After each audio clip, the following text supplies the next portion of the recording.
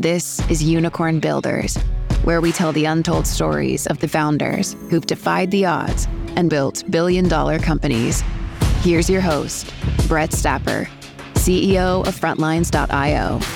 Now, let's jump straight into today's episode. Hey, founders, and thanks for listening. Today, our unicorn builder is David Blake, CEO and co-founder of Degreed, a learning platform that's raised nearly $400 million in funding. David, thanks for chatting with me today. Yeah, thanks, Brett. I saw on LinkedIn that it's your personal mission to really transform the education system. Where did that passion come from, and where did that mission come from? Yeah, I mean, I forget LinkedIn even has those like little bios. I mean, I probably wrote that little bio 15 years ago, but it just goes to show this has been a passion of mine for a really long time. I tell people I am an education reformer by choice. I am an entrepreneur out of necessity. And the passion bit me when I was 17 and I sat for the ACT. And, you know, that 3.5 hours on a Saturday morning in a school gymnasium, rows of desks, just kind of looking around and just honestly kind of like flabbergasted that this is, you know, at some point, all the grownups got together and this is how they decided to sort all of the 17-year-olds in and out of their future. And I was like, you can't be serious. This isn't like for real how we do this. But sure enough, it was. And that was like the little burr under my saddle that, started me pulling at the thread that would eventually turn from a curiosity into a passion into an obsession. In that same section on LinkedIn, you have, I think, a 9-point plan there of what you do to transform education. First one was, I think, drive the cost of learning to zero, and a bunch of others from there. Can you just give us a high-level overview? What is your vision for what education should look like? Yeah, I mean, I think in many ways, the world's starting to catch up to some of the vision, and it feels different talking about it now. But, you know, especially in America, we've had this kind of college as the de facto default pathway into kind of the good life. And we've been very credential obsessed. We've been very kind of college forward. And, you know, what I think the world looks like, it's not that university is bad, but we built that system when the average lifespan was 38 or something, you know, and knowledge was stable.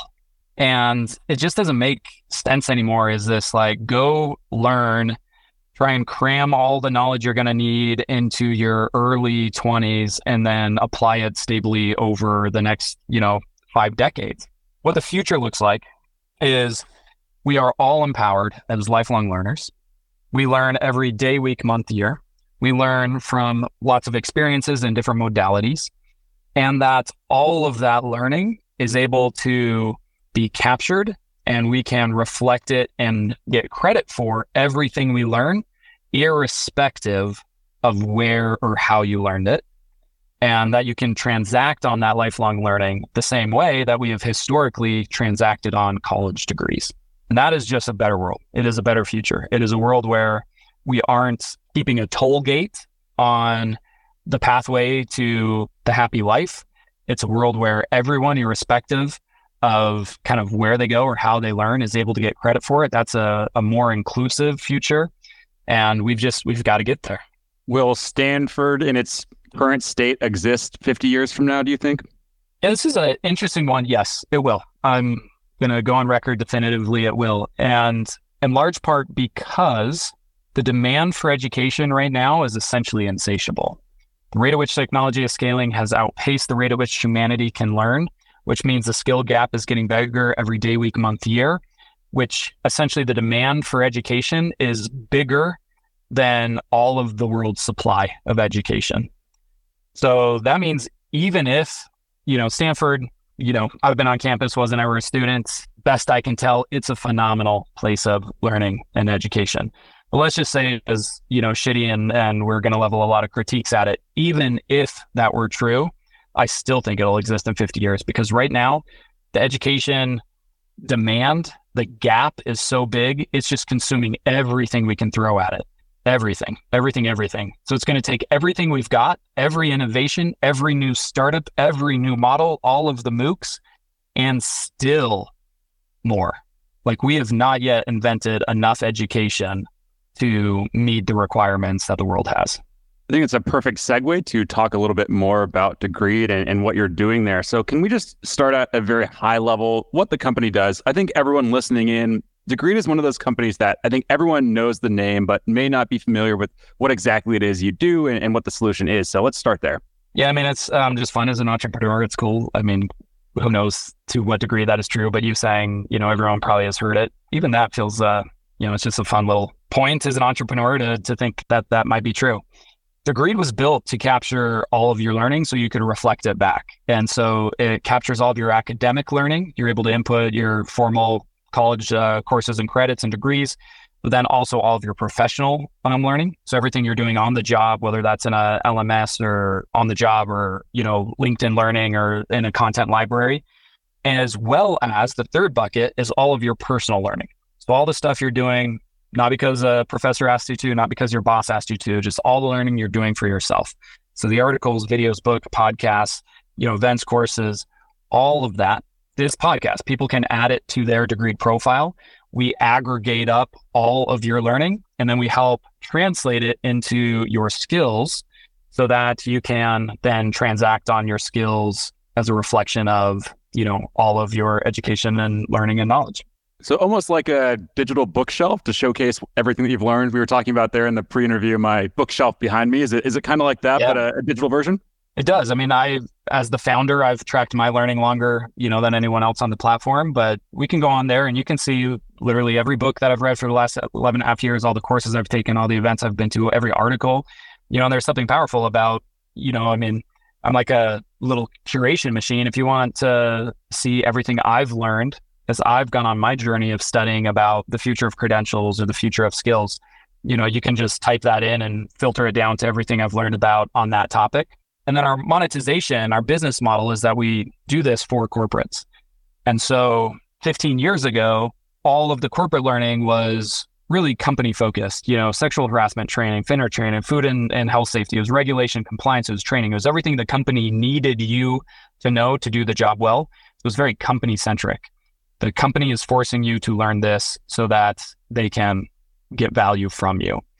And Degreed really flipped that paradigm, which is in a world of where it's changing as fast as it is, we're going to have to enable everyone as a lifelong learner.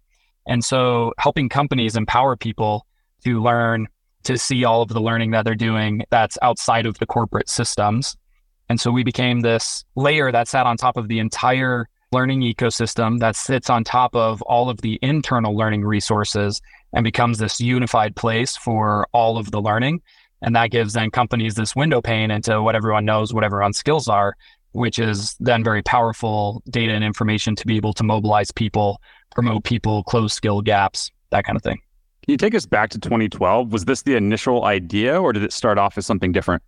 This is, and I think Lean Startup was published in like 2010 or 11 or something. It was just kind of like right in the lead up to when I started Degreed. And that's when essentially Pivot came into the zeitgeist. And we launched first with consumers and then we launched in enterprise and everyone would be like, oh, congrats on the pivot. But it's a rare case where we had a strong sense of what the puzzle pieces were going to be. And even though others didn't maybe see the whole picture of what we were trying to put together, if you go back and watch my Techstars demo day, this has really been the vision from the very beginning. So we launched first with consumers because we wanted the data to be lifelong. If it's going to truly be lifelong learning, you've got to own your data, you've got to own your profile. And then we launched into enterprise, but we did so preserving the right for every Degreed end user to own their data so that even when you leave your employer, you don't lose all of that history of your learning and your skills. You're able to take it forward with you into your next job. At what point did it start to feel like there was something really here? Was it that feeling right away? Did it take a few years? What were those early days like? We have as sharp of a hockey stick kind of like moment as anyone honestly might. It was kind of 3 years to then kind of break out and become, kind of this like overnight success. Because we launched with consumers, we weren't monetizing. So year one was kind of building the prototype, building the team. Year two, we had launched with consumers. It was growing with consumers, but we weren't monetizing. Year three, we started building our enterprise offering, and was able to kind of bring it to market right at the end of the third year, and it was hard to fundraise for. I mean, if you go back in 2012, I don't know how much kind of your headspace was, had any exposure to, kind of the ed tech space in 2012. But 2011 was the year of the MOOC. That was Coursera, Udacity, edX. It's when lynda.com and Pluralsight kind of had their hockey sticks. It's when Udemy had kind of its emergence. And so everyone was working on democratizing education. They were working on the content. And then here I was over in kind of like, the corner, a young 20-something talking about the future of skills and the future of credentials. And people were curious, but the market wasn't really ready. VCs weren't quite willing to make the bet on me, on the idea, on that future. So it was really hard. Lots of tough moments in there, scraped by, ran out of money plenty of times. But so year 1, 2, 3, we are pre-revenue. We finally bring our enterprise offering to market. Our first client is like a 10K. It was Lithia Motors. It's like a car dealership network. Our second client was like 15K. And then our third client was a $5.7 million contract with a Fortune 20 organization. So it really did have this kind of like 0 to millions kind of overnight, this inflection point. You mentioned tough moments there in those early days. Can you give us like the toughest, what was the most brutal moment that you went through? I'll tell you one. I will tell you one of them. So it was really early on. It was like kind of right at the start of the journey. I'd quit my job. So I was, I'd kind of jumped in. I felt a heavy weight. I was married with 2 young kids. My wife, because we had just had our kids, wasn't working in that moment. So we didn't have like a second income. We were mid 20-somethings. We hadn't, been able to save a lot. We were working at I was at a startup. We were living in San Francisco. It's expensive now. So, I mean, I was all in. I was committed. I was, had quit my job and kind of the clock was ticking. And it was the first experience that I had in like a pitch competition. And so it was actually at Stanford. And there was 3 judges. One was one of the few ed tech entrepreneurs or founders in that moment. Ed tech really wasn't kind of yet a proper category in that moment. So one of the few founders, a very notable kind of super angel, I guess is the best way of saying it, and then a more traditional VC. So those were the 3 judges. I'm at this pitch competition. I get up, and I pitched agreed. And they were super harsh, super critical, don't get it, the college degree is going to reign supreme, betting against college, foolhardy. And it was pretty harsh. And so, I mean, I was pretty deflated. It was on this stage that was just like open in a large room. So this wasn't like a stage where you could walk off the side and kind of off, stage left and no one could see you. So, dejected, having just been, shot down by kind of these preeminent voices. Like I'm walking off the steps of the stage, kind of, head hung low, feeling pretty dejected. And we're like in this just large room. It had just been set up in the center of this large room. And a guy got up from the middle of one of the rows, kind of, getting past everyone's knees is a little bit of a distraction. Everyone, is kind of now eyes on him. He's making noise as he was kind of shuffling past. And it was a stranger. I'd never met this guy. He sort of walked briskly up this center aisle to meet me as I'm walking off of this stage. And so we're now in front of everyone. We're just kind of to the left of the judges, in front of everyone. The next person hasn't yet come up on stage. So everyone's just kind of like looking.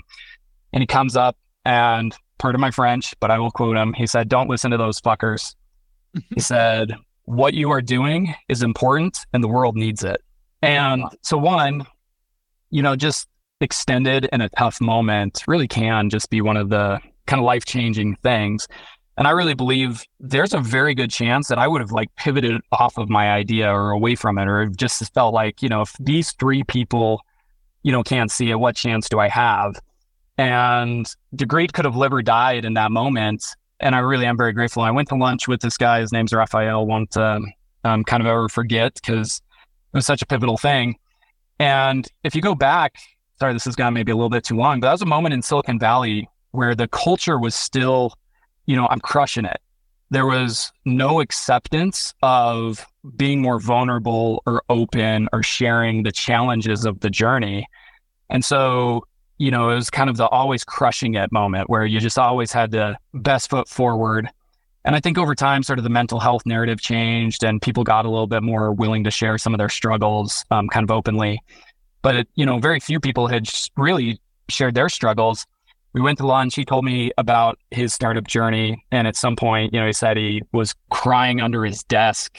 And I always held on to that because when my really shitty moments came, I was like, man, if he could, be crawled up in a ball, crying under his desk, have it be that hard, but still make it, I'll be able to get through my hard moments too. So anyways, really grateful for other vulnerability, other founders sharing their hard moments, and, it made a real difference to me. Have you ever been in touch with those 3 judges? I have. I actually was at a conference this March and bumped into one of them, and I told him the story, recounted it for him, and had kind of a good chuckle, so I don't hold it against him. Did he remember No. Did he remember it, or probably just one of many things? He did. No, actually, he did. Yeah. But yeah, we had a good chuckle. I mean, there's not a VC in Silicon Valley that hasn't turned me down at least once. So, I don't hold it against anyone. What drives you and what fuels you? Where does this confidence and belief in yourself come from? Yeah, I mean, I consider it a great gift. It's just kind of stumbled into my passion early in my life and feel so sort of sure in it. I think there's lots of, pathways to impact and kind of lead a meaningful, life and career. But I just feel really grateful that I stumbled into it. It really does go back to the ACT. Sitting behind that story was a bit of this epiphany. I graduated top of my high school class and realized in this moment that I was an excellent student, but holy shit, I'm actually a really bad learner. Once I realized that the school system had essentially just turned me into a really good test taker and memorizer, but that I genuinely had I didn't care. I didn't have any curiosity. Knowledge wasn't the point, learning wasn't the point. It was just it was a game, the grades were the point, taking the test was the point. And once I sort of sorted that out, my commitment to myself was I want to be a great learner, even if it comes at the expense of being a great student. And I've just held on really tight to that. And so really grateful for good people in my life, really grateful to kind of have found my passion. And it always made the hard moments, I had something that felt like it was worth it. What were your views early on when it comes to your market category? Did you have clarity on what that category was going to be, or did that category not even exist yet? Yeah, this is kind of a funny one. So the industry analysts have deemed what we created the LXP, Learning Experience Platform. So we are one of the kind of businesses that created and lead a category. And yeah, I have a very mixed, just kind of emotional reaction to this, which is, at some level, if you don't define yourself, others will define you for you. And that's a little bit of what happened. But I never really liked that we had this category kind of named after us in many ways, because others started to define what this category was and what the category needed, and therefore what they understood us to be and who they thought we should be. Where I really love the Walt Disney story, just going from Lucky the Rabbit to Mickey Mouse to Snow White and the Seven Dwarfs to Fantasia to color to audio to television to the parks. And it's so many moments in the Walt Disney story. There's so many of those transition points where they almost died. And it was always kind of this we have to, leap from this lily pad to the next. We have to keep moving forward. And I always saw what we were doing as something of kind of this multi-step march where, we need to start with the consumer, and then we need to go into enterprise, and then we need to have, a way of measuring and transacting on skills. And then we need a way for that to, be used in career mobility and hiring. And part of what happened is when people said, oh, Degreed, you are an LXP, it's like they caught us on our third lily pad and said, that's who you are. So, mixed reactions. They named it for us. I believe Degreed is, much bigger than just a learning experience platform, but pros and cons. This show is brought to you by Frontlines Media, a podcast production studio that helps B2B founders launch, manage, and grow their own podcast. Now, if you're a founder, you may be thinking, I don't have time to host a podcast. I've got a company to build. Well, that's exactly what we built our service to do. You show up and host, and we handle literally everything else. To set up a call to discuss launching your own podcast, visit frontlines.io/podcast. Now, back to today's episode. Can you share any numbers so we can just understand the scale that you're operating at today? In the intro there, I mentioned 400 million raised, or roughly 400 million raised in funding. What else can we talk about just to demonstrate how big this organization really is? Yeah, so we're 500-ish people globally. Our client base, we're one of the rare SaaS companies that started in the Fortune 20 and enterprise-wide, top-down globally instead of kind of a land and expand motion.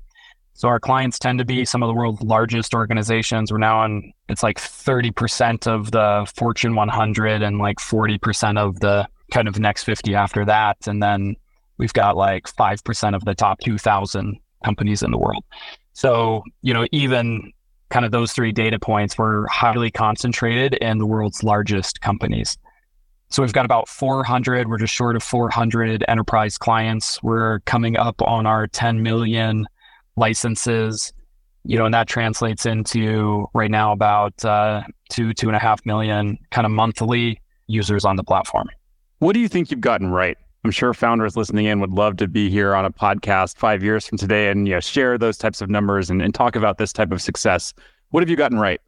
I think it only came with hindsight that I appreciate what a gift it was to have such a clear sense of mission and vision and North Star from day one. And not only was it there, but I did the work of sitting down and capturing it, writing it, drawing it, turning it into, eventually into kind of our story and into slides and into pitch deck. But I still, to this day, 11 and a half years later, we still use some of those. I have this hand-drawn mission, vision, principles document that I did on an iPad mini on an airplane ride, in the earliest days of Degreed. And that's still how I onboard people to the company. I just think it's been a gift that has had so many dividends for the company and just kind of keeps on giving. And it's served us really well. And I think I got that right. What's your superpower?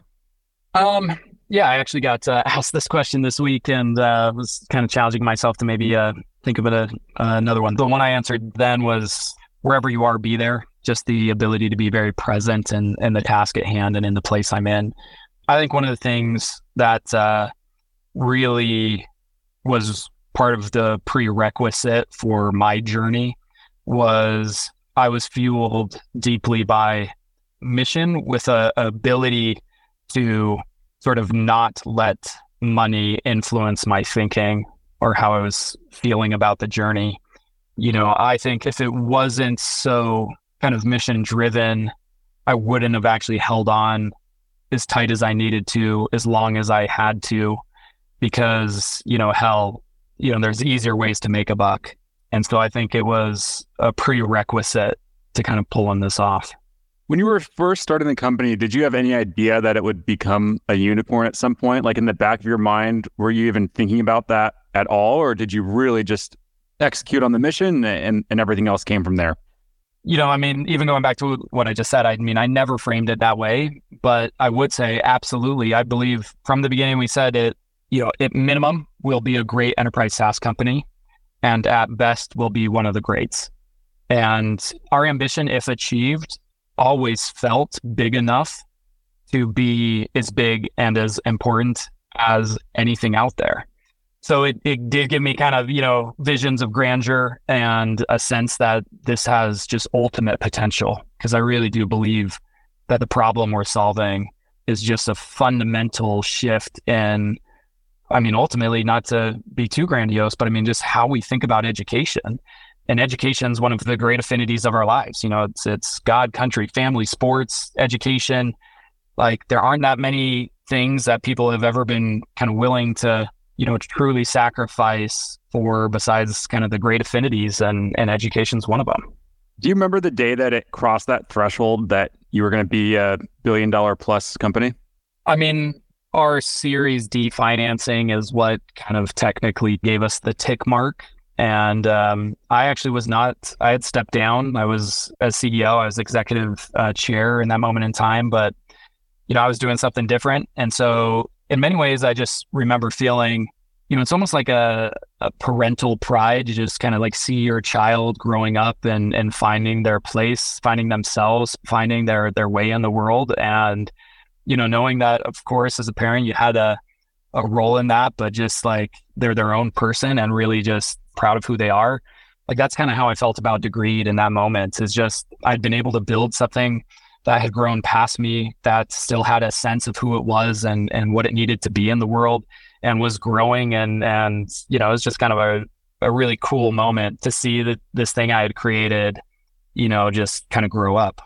I see you step down from the CEO role in 2018, and of course you step back into it in June 2022.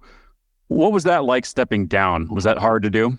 It of course was. I mean, Degreed has been this obsession. It's been my passion. It's, so much kind of sacrifice was laid on the altar to see it kind of come about in the world. And, and so in so many ways, it's just been the goal and dream and ambition of my life. And I had no sense that I ever would do anything but it.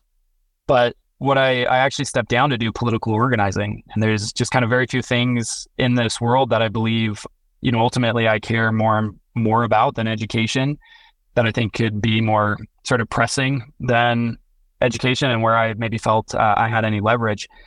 But, in 2017, 2018, that was a big shift in kind of the tone of American democracy.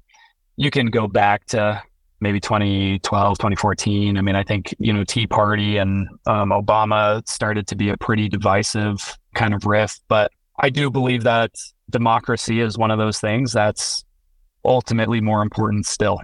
And seeing sort of our fraying democracy, I felt deeply motivated to try and do my part to be part of the solution. And so I actually stepped down to do political organizing, clipboard in hand, all across America for 2 years. And so that's what, there's very little that I could ever imagine would have, what else might have gotten me to step down, but that sense of calling did. And then you came back June 2022. So what's the story there? Or what parts of the story can we talk about? Yeah, I mean, I genuinely thought, that's a one-way door. You don't get to walk through that door and then hand off the baton and then just ask for it back. I mean, I really stepped down believing it was a one-way door. I didn't ever have any expectation of being the CEO again. And true enough, when I got done with my efforts in the political organizing, I started a venture studio called The Future of Works. We launched 2 operating companies. One was LearnIn, the second was bookclub.com. And, so, I mean, I was on to the next chapter of my career, of course, still on the board at Degreed and exceptionally proud of what Degreed was doing. But the CEO who succeeded me, he had to step down to do medical reasons, to do surgery, and did a really great job with the business. And then the company actually looked and hired an outside CEO to kind of be our IPO CEO. And of course, the world changed. It changed pretty dramatically. Sort of all of a sudden, IPO wasn't going to be what, the company needed to drive against or optimize for. And, then there was a lot of just shift and change in our industry. And the CEO had come from outside of our industry. And I think, to navigate that moment in time, the board just felt like it needed its founder back. And so the board actually approached me in my capacity at LearnIn and to see the interest in acquiring that business and putting them together and bringing me back as the CEO of the combined entity.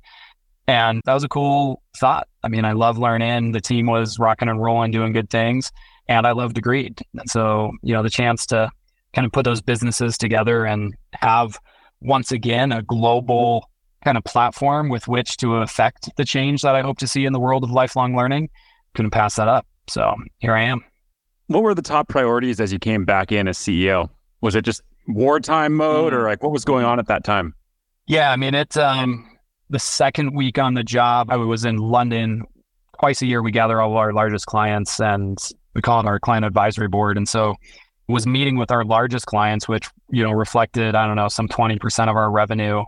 So was meeting with them, and in that same week had to do a layoff inside the company. The world had changed quickly. Degreed had kind of put itself on this growth at sort of any cost trajectory as many were. And, the math kind of penciled once upon a time, and all of a sudden the rule book changed and the goalpost moved. And, and we were one of the companies that was kind of very much had to quickly shift our ways of operating. And so when I stepped back, I think it was about 8% of the company, of the employees, had a tenure where I had overlapped with them.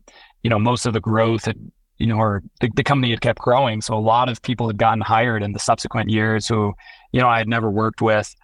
And So it was, yeah, just kind of this like weird thing, it's my company, I founded it, but in many ways it was no longer my company and no one knew who I was. And so it's kind of like being a stranger in your own house.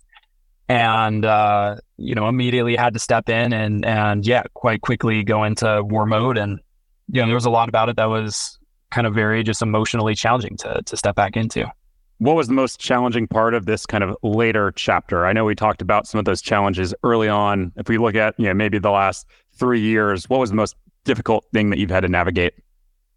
I feel like I've got really tight answers on most of your questions because, I've had enough hindsight to kind of look back and frame what things meant to me, and in many ways, here we are. I mean, I've only been back for, I think, 14 months, 15 months, maybe now. So in many ways, still just in it. This last year and a half, it's been a lot of shifts inside the company. One, we were digesting an acquisition, Learn-In got acquired by Degreed, and so sort of integrating those platforms. Degreed was shifting from a single product SaaS company to a multi-product SaaS company. Degreed had, in many ways, kind of left the consumer vision and ambition of lifelong learning kind of on the roadside as I had stepped away. So, really picked that back up, making sure that Degreed was positioned to be this kind of portable skill profile in the market. So, we're picking back up sort of our consumer profile, which has always been there, but was maybe a little neglected. Having to reshift the profile of the business from being optimized for growth to being optimized for profitability. All of that while, doing it with, as many are, sort of having to do more with less on the heels of a RIF. We quite literally had fewer people. So it's been a year of, there's a lot of shifting the business like that. It kind of leaves pressure in the system. And the last, actually, I'd say just like 2 months have been just so amazing and so fun, where I feel like, really starting to see sort of the slingshot, back out of kind of all of those decisions we've made, the, work that we've had to put back in, the shifts and the changes, and they're all starting to add up to some really incredible momentum. Based on everything that you've learned so far throughout this journey, what would be the number one piece of advice that you'd give to yourself if you were starting over from scratch?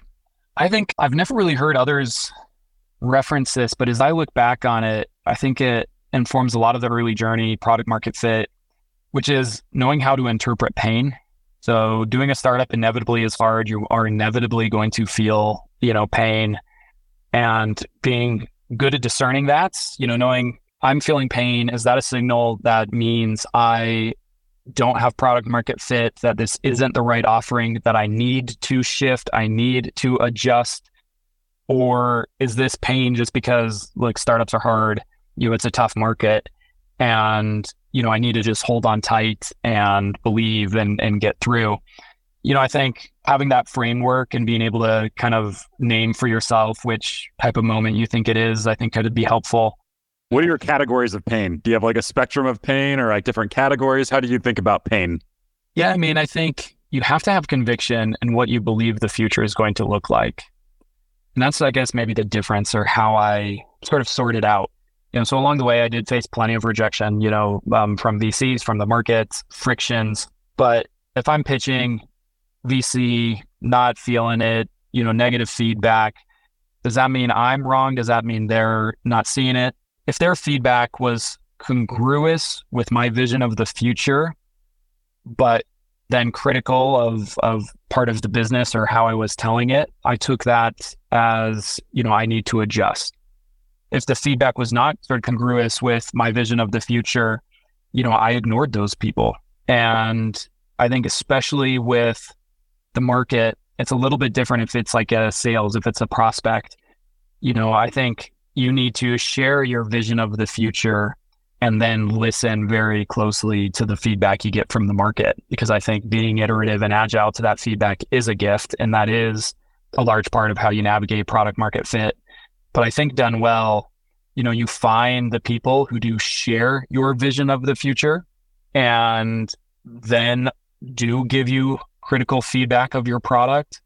And ultimately, those are the most valuable types of early clients, because they're taking the risk with you. They believe as you believe, but are helping sort of hone and sharpen, your tool. And so, I have early partners like that I kind of owe everything to. Final question. I know we're over on time here. What's the big picture vision here? What's the next 3 to 5 years going to look like? We are entering a skills-based economy. The rate at which technology scales has now outpaced the rate at which humans can learn. Means the skill gap is getting bigger every day, week, month, year. That's putting immense pressure into individual careers, teams, companies, and even countries. And people are starting to shift and mobilize to getting really efficient around what skills do people have and what skills do they need. And this is essentially an evolution from right now, the economy is organized by job title, job function, and we're shifting to an economy that will be organized by skills. And it's a better, more efficient economy because, right now, big company, our clients are big. So there might literally be a job title that has 13,000 people in it inside one of our clients, 30,000 people, 35,000 people. And of course, all 30,000 of those people they're unique humans. They've got a different mix of skill, but sort of that job title, organizing principle treats them largely uniformly. And if you can get to the level of what skills does everyone have, what mix of skills, it's a model that's much more efficient. So, right now, none of us log into Gusto, into, ADP and state how much we're willing to pay for what skills, and that flows through payroll. And my guess is 3 years from now, probably most companies will. They will log into their payroll system and they will dictate how much they're willing to pay for each skill. We will get paid based on our skill. We will get promoted based on our skill. We will be able to learn and close our skills gaps because that map will be known and clear. That world is coming, and it's coming pretty fast. I think this is kind of, you said 3 to 5 years. I think we'll start seeing the world turn this way. Certainly next year, in the next 18 months, I think 3 years, you'll be getting paid based on what skills you have. And I think, 5 years from now, job titles will be largely falling out of vogue. Wow. Amazing. All right, David, we'll have to wrap here. I have another 50 questions I want to ask you, but we'll have to save that, I think, for part 2. Before we wrap up, if there's founders listening in that just want to follow along with your company building journey and just follow along with you in general, where should they go? Yeah, X is at David Blake. Instagram is at David Blake. LinkedIn is IN/David Blake. Pretty easy to find. Yep. David, thanks so much. Really appreciate it. Thanks, Brett. It's fun.